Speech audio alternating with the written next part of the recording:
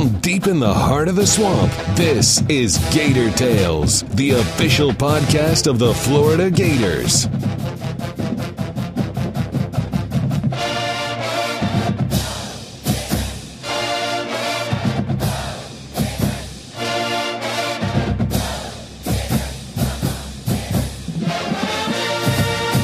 Welcome to Gator Tales. I'm Adam Schick. Florida saw their first loss of the Jim McElwain era this past weekend in a classic showdown under the lights in Death Valley. And while the 35-28 defeat to LSU is certainly a setback, the Gators remain in control of their destiny for a return to the SEC championship for the first time since 2009. But even though football is currently enjoying a well-deserved bye after a frenetic 7-week grind, here at Gator Tales we never stop giving you exclusive access to the orange and blue. Today, we'll give you your football fix while also widening our view of what's happening right now in Gator Nation. With basketball practice officially underway and the season rapidly approaching, we'll talk to Gator Zone's senior writer Chris Harry about the beginning of the Mike White era. Later in the show, we'll head out to the pitch and find out how Becky Burleigh is using some new motivational techniques to get the most from her team as they make a run toward another SEC crown. But first, we promised you football during the bye week, and now it's time to give it to you. Before we get Scott Carter's take on the first half of the season and the road ahead for Florida, we sat down with defensive end Brian Cox Jr. In a wide-ranging conversation about football, family, and the future, I asked Brian what the mood was like in the locker room as the Gators prepared to leave Tiger Stadium. Honestly, in the locker room, we all knew we fought hard, and we came back, we showed resilience, so it wasn't as bad as it usually is after a loss because it was to a quality opponent, so we wanted to take more away from it than we just wanted to be down. Coach Mack talked a lot about the lessons you could learn from that game. What specifically did you and the defensive line take away from it? Specifically, just we got to be better with gap control. Fournette, he sometimes caught us out of our gaps and took advantage of it on the longer runs he had of the night. So it was just mainly emphasis on gap control. There was so much hype coming into the game about Leonard Fournette, and even throughout the season, everyone's been talking about him. What was it like going against him? What made him so tough? Well, one, he's really big, and then two, he has really good vision and patience. So he'll let the entire line clear and then cut it all the way back, and then next thing you know, he hits you for 40 yards. He's the best I've gone up against so far. So much talk about night game in Death Valley and the atmosphere and everything surrounding that. How did it compare to a big game in the swamp? It was really similar, actually, other than the fact that we're on the other side of the spectrum. Being at home in the swamp is different because on defense it's really loud, but when you're away at other stadiums and they got their fans going crazy on offense and the defense gets to communicate a little bit more, so it's a little bit different, but at the same time the atmosphere is similar. Coach Mack talked about how proud he was of the team after the fact and made sure to let you guys know that. How has his message sort of changed over the course of the year? He's always pretty much preached the same thing, attention to detail. So every time we take the practice field or every time we have a meeting or anything like that, film study, he always preaches attention to detail, and that helps us be more focused in on what we got to do. The first half of the season is just go, 7 straight games, really tough opponents. Now you get a little break. What do you do during this time off before Georgia? This is the week to get your bodies back. We always have really good practices, so we just want to get our bodies back so we can practice at the best level we possibly can so we can play at the best level we can. I know it's easier now to kind of reflect back on what's happened so far. So when you look at the first half of the season, how do you assess your performance so far? I've been doing all right. Not as good as I wanted to do, obviously, with the pass rushing and getting some sacks. But, I think I've done some pretty good stuff, but I have a lot to work on. What do you feel like as far as the whole defensive line? What have been your strengths? What have been some of the weaknesses you want to work on? I feel like we're a pretty fast and athletic defensive line. Like I said earlier, we just got to work on gap control a little bit better versus power teams such as the LSUs and the Georgias. And other than that, we got to force them into long situations where we can get after the quarterback. How has Coach Rumpf impacted the way that you guys play? What have you learned from him so far?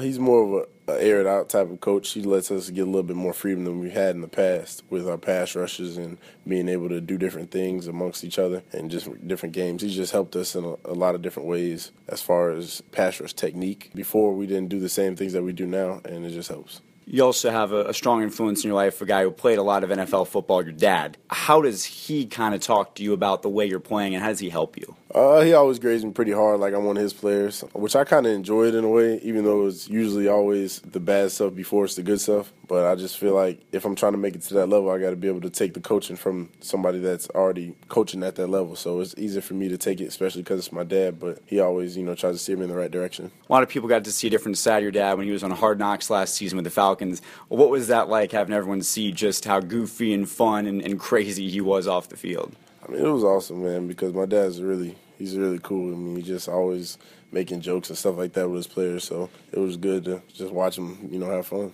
What current or former teammate have you learned the most from? I would probably go with Dominic Easley as the teammate I learned the most from. His work ethic and how he approached the game was something I took away when he left. I just, try to incorporate that in my game every time. What current NFL players do you really look up to and model your game after? I would say a DeMarcus Ware or a Jason Taylor. I like how they play the game, relentless pass rush, and they always use their strength and their length to their advantage. What's been your most memorable game as a Gator? The Tennessee game. It was a ridiculous game. We came back and we won in the final seconds of the game, so it was really cool. What's this whole season been like? Just the emotional ride of people not expecting anything out of you to being in the top 10 and having a game like LSU where everybody's now watching. It's kind of where we wanted to be this whole time and where we expected to be almost. We put in a really, really hard work in this offseason, and it just now it's coming to fruition and showing. When you've got a Saturday off, you only have one of those during the entire season, do you stay engaged in football? Do you watch games, or is that the time to get away from it? Oh, no, I'm definitely going to be watching games this Saturday. I mean, if you really love this game, it never leaves. So, I mean, I'll definitely be watching. Up next, you get to play in Jacksonville in the Jag Stadium. If you could pick one stadium in the NFL that you'd want to play in, what would that be? I would go with the Arizona Cardinals. I like their little open dome. Or actually, when the Falcons build this new stadium they have, that one's going to be pretty nice, so I would like to play in that one. Maybe even play for your dad at that point, right? Possibly.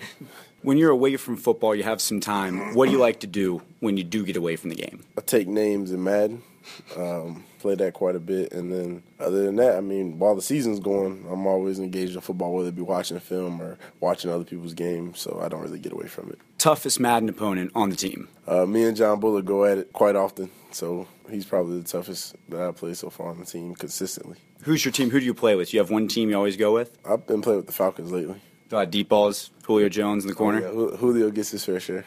Going up against Georgia, what's that experience like playing in that game in Jacksonville, that environment? That's actually one of my favorite games because it's pretty much split right down the middle, 50-50.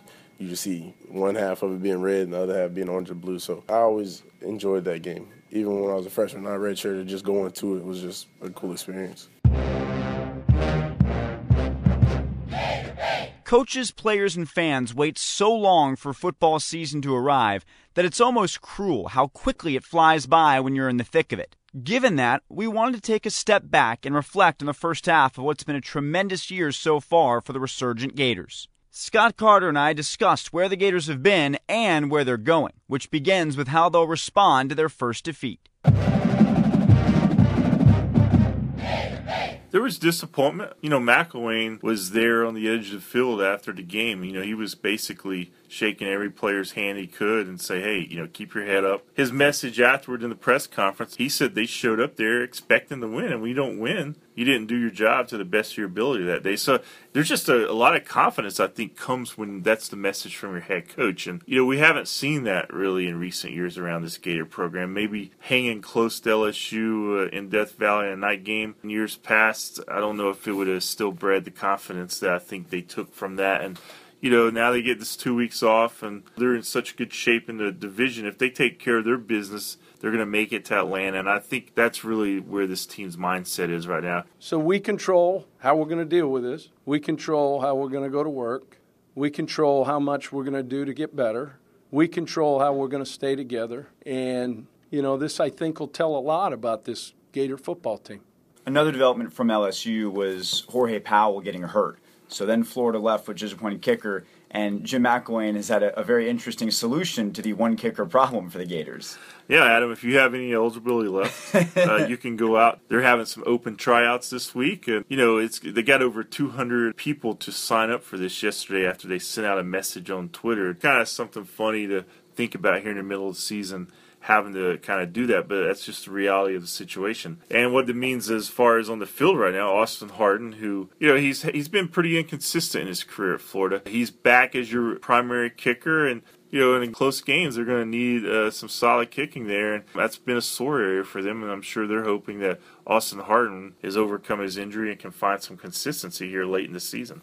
So the bye week marks essentially the halfway point of the season. So now reflecting back on the first half of 2015, who's your most surprising player? Receiver Antonio Callaway is, in my view. He is a true freshman receiver. This offense needed playmakers, and you saw it at LSU on Saturday. He had the 72-yard punt return for a touchdown that tied the game, and he also had a great one-handed catch that led to another scoring drive. And he just plays beyond his years. I mean, you just never know with a true freshman how they're going to kind of fit in and what they can really do the first year. But Callaway is a guy who has been impressive really from the start of the season. You look at him right now, he's got 16 catches at him, 308 yards, 2 touchdowns. Those numbers for a true freshman compare favorably to some of the best receivers Florida's had in recent years, names like Riddell Anthony, Jaquez Green, and Percy Harvin. So he's certainly holding his own in his first year on campus. While we're handing out our high school yearbook superlatives here, most impressive unit for the Gators through the first half of the season? Well, this is going to be maybe a surprise to some, but I've got to go with the offensive line just because that was supposed to be by far this team's weakest spot. And, nobody's going to compare them yet to the great offensive lines in Florida history or any team's history, but for what they are, this group has done its job. LSU got 5 sacks, had consistent pressure on Saturday. There's still a lot of room for improvement, but to me, it was a ragtag unit that you just didn't know what to expect. And they've used a combination of veteran players such as Trip Thurman, newcomers, Martez Ivey and Fred Johnson. There's even a guy like Antonio Riles, who is a former defensive lineman here and moved to offensive line.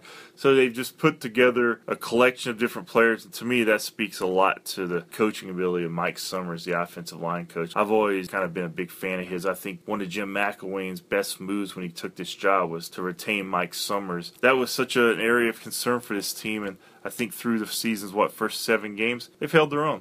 The bye week comes at a really interesting time just because not only is it right before the Georgia game and after such a big game like LSU, but also after your first loss. And Jim McElwain was waxing philosophical after the game about all the ways you can respond from being knocked down in life and overcoming adversity. And this is the first real hurdle for the Gators. So what are your expectations for Florida in the second half of the season? I think they believe that they're good now. You don't get to 6-0 and 4-0 in the SEC if you're not playing some pretty good ball. And even the loss to LSU, it was a disappointing outcome for the Gators, but I think they did enough out there to where they feel pretty good about themselves moving forward. It's a good time for a bye week for the Gators, not only just from the standpoint of getting a little time to heal from some of the bumps and bruises, but as we talked about getting Harris more acclimated, maybe find a way to get the running game going a little bit to help him. That's an area that's struggled recently. But if they win out, they're going to Atlanta. Georgia's always a tough opponent, but Georgia is not maybe the team that a lot of people thought they were at the start of the year. They were picked pretty much as the favorite by most folks to win the SEC, so they've struggled. But it's a hard game to read, as we saw last year when Florida upset a team that was ranked number 9 at the time. So Georgia's going to come in with a lot to play for, but I think for this Florida team, there's nothing greater to play for than their first trip to Atlanta since 2009. And to do that, getting a win against Georgia is going to be huge in that process. And then, they have Florida State at home. They've struggled against Florida State in recent years, but at least on paper, that should be a lot closer matchup than it has been the last few years. So, they've got a lot to play for still. I'm going to tell you what, that's a good football team in our locker room there. And a bunch of good guys that care, guys that have invested, and guys that are starting to understand what it is to give of themselves for the benefit of others. And I'm proud of them. I'm really proud of them. Before we move on to some other Gator sports, it's time for another Gator Tales Trivia Challenge. Florida Georgia is known for its neutral site setting in Jacksonville, but it hasn't always been played on the banks of the St. Johns River. As a matter of fact, the first ever Florida Georgia game was played in a city that hasn't hosted one since. So the question is, in what city was the first Florida Georgia game played? Email your answers to gatorspodcast@gmail.com or tweet @GatorsPodcast before Tuesday at midnight for your chance to win a $25 gift certificate to the online Gator Sports Shop. Let's move on. Don't look now, but the calendar is quickly approaching November, which means basketball season is on the horizon. Remarkably, it'll be the first time in 2 decades that someone other than Billy Donovan will patrol the sidelines for the Orange and Blue. If you follow Florida basketball and stay locked into GatorZone.com, you know that senior writer Chris Harry gets closer to the team than anyone else. Now, we bring him directly to you here on Gator Tales, as we'll do throughout the basketball season to stay connected to the launch of the Mike White era. But before looking to the future, Chris says it's inevitable to see the shadows of the past. You walk into the gym and you expect to hear that voice that you've always heard. You expect to see that person that you've always heard, and he's not there. His image is still out in the atrium and kind of dominates the whole basketball facility still. But I give Mike White some credit. He deserves some credit there because he knows how important the program is and what Billy Donovan did for this program. And now he's accepted a very difficult charge of trying to build it from where Billy Donovan left it. Now, he left it at 16 and 17, but this is an entirely different team, Adam, than it was last year. I know a lot of people say, oh, well, it's got a lot of these players back. Yeah, they got 5 players back from last year's team. And 5 players that are looking to play better than they did last year. But there's 8 new guys on this team, 8 guys who did not play for the Gators last year. And now Mike White inherits that bunch, and now he's trying to weave his way of doing things into this new bunch, and there's really no expectations from their part. I think there was some expectation that the team's going to be pretty good, but in terms of what it's going to look like right now, they're kind of finding that out on the fly a little bit. With the overwhelming presence of Billy Donovan on this program, how has Mike White embraced that? How can he move forward keeping that a part of the program while also finding his own way? Well, I think he goes with the brand, with the Gator brand, which obviously Billy Donovan was the face of the Gator basketball brand. I think he leans on the success of the 14 NCAA tournaments over Billy's 19 seasons as a place to start when he's out there on the recruiting trail. You know, there's some players on this team, whether it's Dorian Finney-Smith, Devon Walker, Casey Hill, who experienced as high a level of success as you can get without winning a national championship a couple years ago by going to the Final Four. So it's not like winning big isn't something that's built into this locker room right now. Those guys know. Now we fold some other guys into the equation, and now eventually it's got to be Mike White's team, but until Mike White coaches a game, it's still kind of that Billy Donovan specter over it. He's okay with that. He's comfortable with that. He's kind of, like I said, embraced the fact that Billy Donovan built this, and he's embraced the challenge of seeing where it can go from here. In terms of the returners that you talked about, the bold-faced names that everybody knows, how have they evolved as players during the offseason? What are the expectations for how a Dorian Finney-Smith has improved, a Casey Hill, so on and so forth? Well, I tell you what, Dorian Finney-Smith, and I've been to a lot of the skills instructions, I've been to the scrimmages, he's been sensational. Last year he led the team in scoring and rebounding. I don't know that the pressure is going to be on him to do that again. I think he will lead the team in scoring. But now you bring John Igbunu into the equation, who was I believe, 7.7 rebounding guy as a true freshman at South Florida 2 years ago. He's going to take a lot of pressure off Dorian Finney-Smith needing to rebound in the low post. Dodo took his shooting up 15 percentage points from the three-point range from his sophomore season to his junior season last year, and I believe the expectation for him is going to be to score a lot from that 4 position, be a stretch kind of 4 player, and be a SEC all-star kind of player. Now, he was last year, but he wants more. He's got an NBA game, and there's a lot more to Dorian Finney-Smith's game than maybe that we've seen.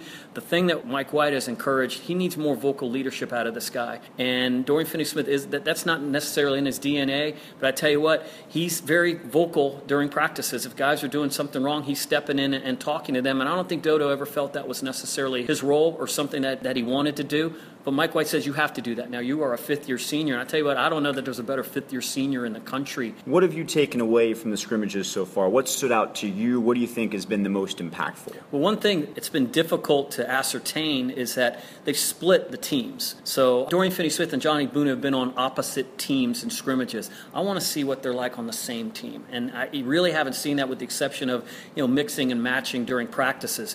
What you do see that is somewhat concerning and something Billy Donovan and his staff had problems with last year, there's still some guys who worry too much about a play that happened 1 possession ago, 2 possessions ago, 5 possessions ago.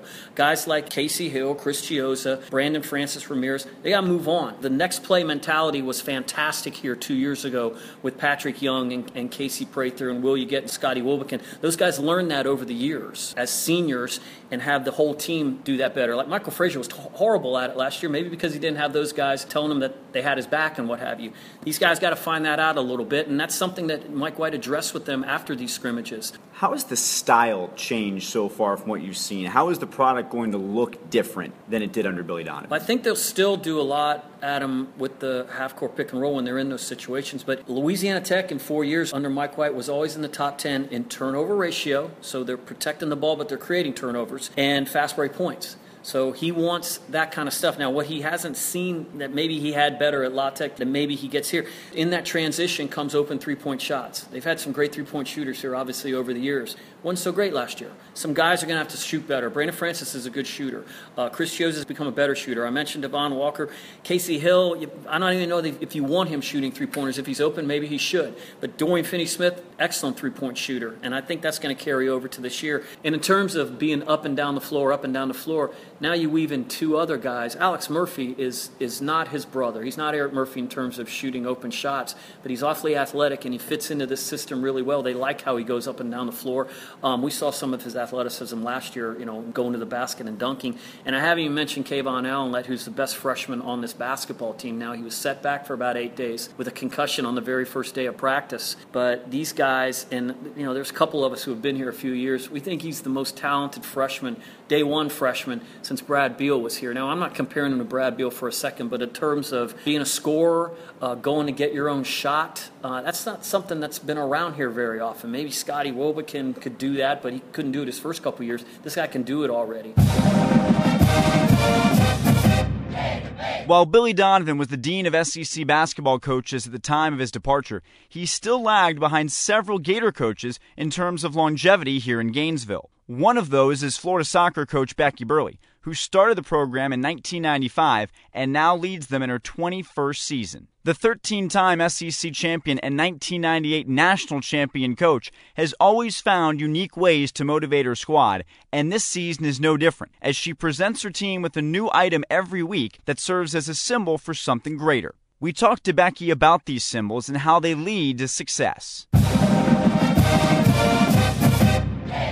Well, some of them are just things that our teams experience. So, for example, like this past week, I brought a golf ball, and the golf ball was from a YouTube talk from a player that had won the High School Athlete of the Year award, and when he went to accept the award the night before, his father passed away, and so he dedicated the award speech and the award itself to his father and told the story about the golf ball and how the golf ball, when they were originally made, they were just smooth. They were perfectly smooth. And the more that people hit the golf ball and put dents in them, the more they flew straighter and longer.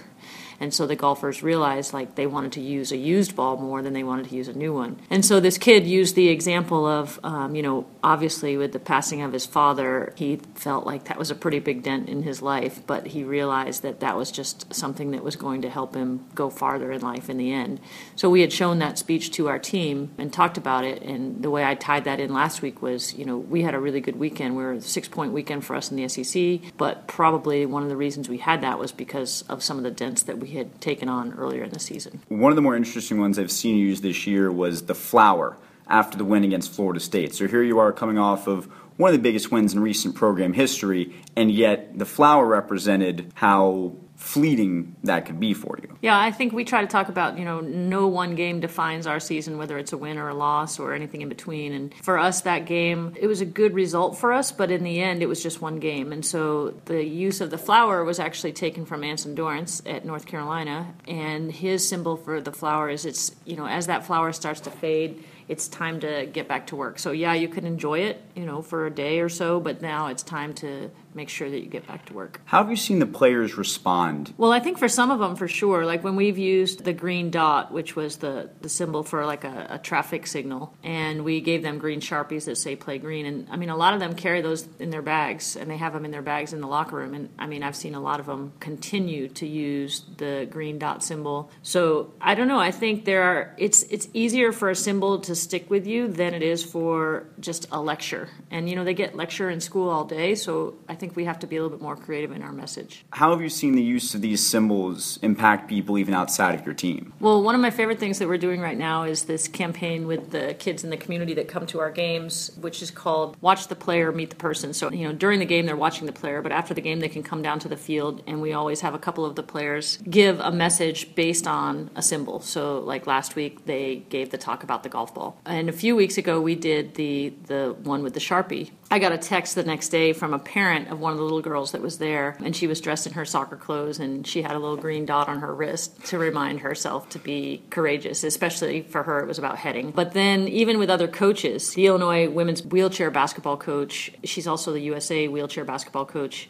they are using some of it. So they use the green dots, and she sent me a picture yesterday of her players' wheelchairs where they had put green stickers on the wheelchairs. So I think it's something it's really simple and it's easy to understand and it's powerful, and I think that's why people follow it. You've had a number of other interesting symbols. There's been a rubber bouncy ball, the time card. Talk about the time card, because that is really about collaboration with one of your fellow coaches as well. Yeah, that was something that Tim Walton used last year with the softball team, and he talked about how, when they came to practice or when they were getting ready to go on a road trip, their sole focus was softball. And he came and spoke to our team and described the time card to us. And it was funny because I was talking to one of our freshmen earlier this week, and this was 2-3 weeks ago, where he came and talked. And she said, his talk about the time card really resonated with me because I feel like I don't have enough organization in my life, and I feel like when I'm at soccer practice, I'm thinking about school. And that really framed it for me to be like, I really need to focus in during those 2 hours.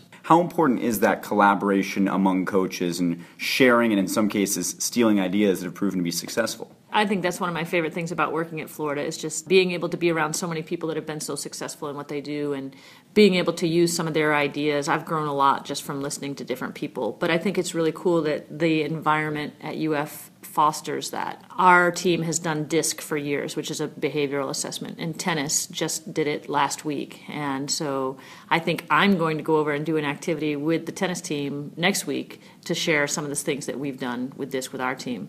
And I don't think that happens in a lot of places, so I think it's pretty cool. In line with that, one person who was known as being very collaborative back in his day was Steve Spurrier when he was in Gainesville, and I know you had a very special relationship with him. Talk about the ways that you were able to collaborate with someone who was doing things on such a high level, but yet still found time for all the other sports on campus. Well, I think that anyone who knew Coach Spurrier knew that he was truly a Gator through and through, and that meant every part of it, like the university, the other sports teams. And he not only knew what was going on, but he knew specifics. So he gave us a hard time one time. We lost the very first year at the SEC tournament in penalty kicks. And back then it was Jan Hall was the dining hall. And he yelled across the dining hall, which was packed at the time. He's like, well, I think we need to be working on them penalty kicks. And so, it was kind of like, okay, yeah, it's a little embarrassing for him to say that. But how many football coaches, first of all, knew that we were at the SEC tournament. Second of all, knew that we lost in penalty kicks, or even knew what a penalty kick was. So I think that was pretty cool. But in other ways too, the very first year, for a whole year, we shared a practice facility with them. And, he was always very patient, if we went a little bit over. And it was a really interesting dynamic to see, the football team waiting on the sidelines for the soccer team to get off the practice field. Do you have any other favorite Spurrier stories? Everybody's got them, and everybody, I've learned, has an impression as well. One of my favorite ones was when our kicking game for football was struggling a little bit. I think it was maybe the Judd Davis era, or I'm not sure who the kickers were at the time, but our goalkeepers were training, and they were working on distribution, and so football was getting ready to come on, and the goalkeepers were leaving. And he said, oh, bring those goalkeepers over here. So he said, can I kick a football too? I was like, well, I don't know.